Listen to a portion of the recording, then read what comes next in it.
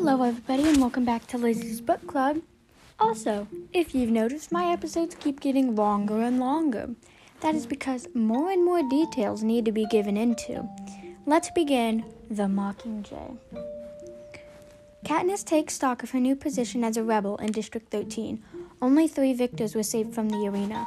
Beetee, as you'll remember from District 3, who was one of Katniss's allies, Finnick, remember, floaty dude, and Katniss herself.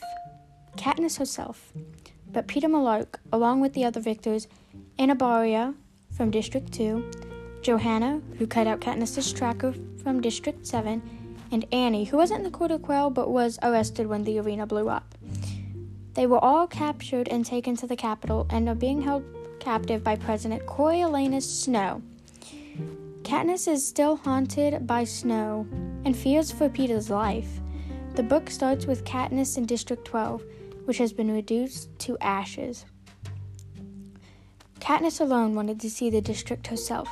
While she is there, she takes back Buttercup, which is Prim's cat, her father's old hunting jacket, a photo of her mother's wedding, and a plant book. Before she leaves, she notices one of Snow's white roses on her dresser. A hovercraft takes her to District 13, where the survivors of District 12 now reside. When she returns, she watches an interview between Caesar and Peeta.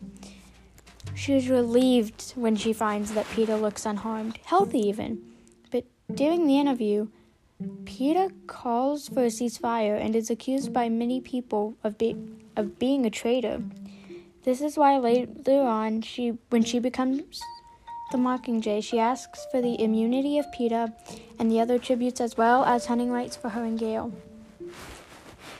The right to keep Buttercup for Prim, and the permission to kill Snow. President Coin, the leader of District 13, agrees to these conditions, and Katniss officially becomes the Mockingjay. Katniss has to star in commercials for the rebel side, called Propos, a shortened version of propaganda. For one propo, she and a team that includes her old friend Gale are sent into District 8, where they see a hospital get destroyed. This inspires Katniss to call for justice.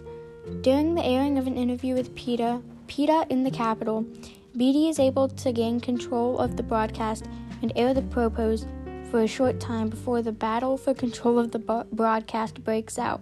During the back and forth, Peeta manages to send out a coded message for the rebels, warning them of an attack. Well, how do you send a coded message in the Capitol? How would you do that, I wonder? I might figure out later, though. Maybe. The Capitol then breaks into chaos. The camera tilts to the floor, and screams can be heard, and Peeta's blood splatters to the ground. Well then, let's figure out what Peeta's coded message was. What was Peeta's coded message?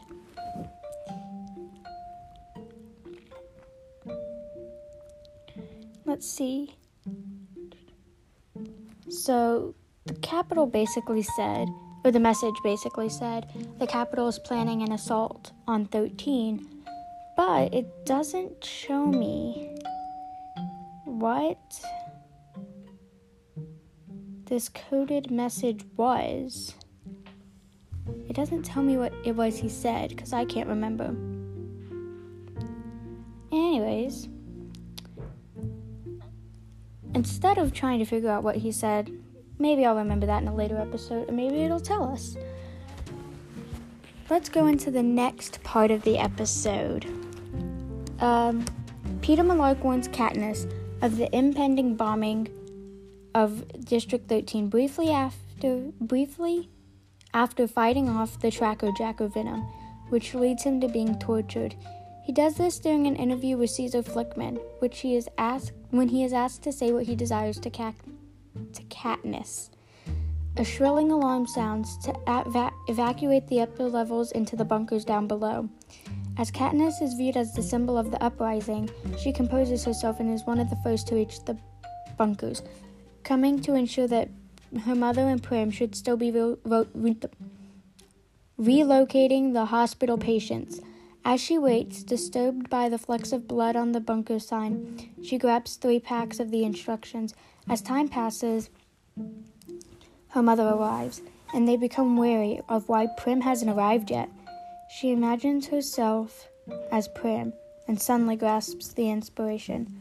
Prim, being herself, had rushed back to their compartment to get her beloved cat, Buttercup. After much panicking, Prim, along with Gale, arrives to safety with Buttercup. Everyone waits in the bunker for several days until the bombing has stopped.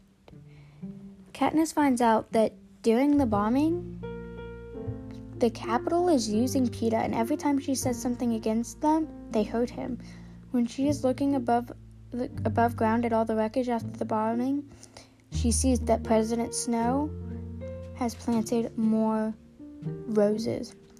Katniss starts crying when her camera crew tells her to say a short line for the camera, to show that she is still alive and still fighting.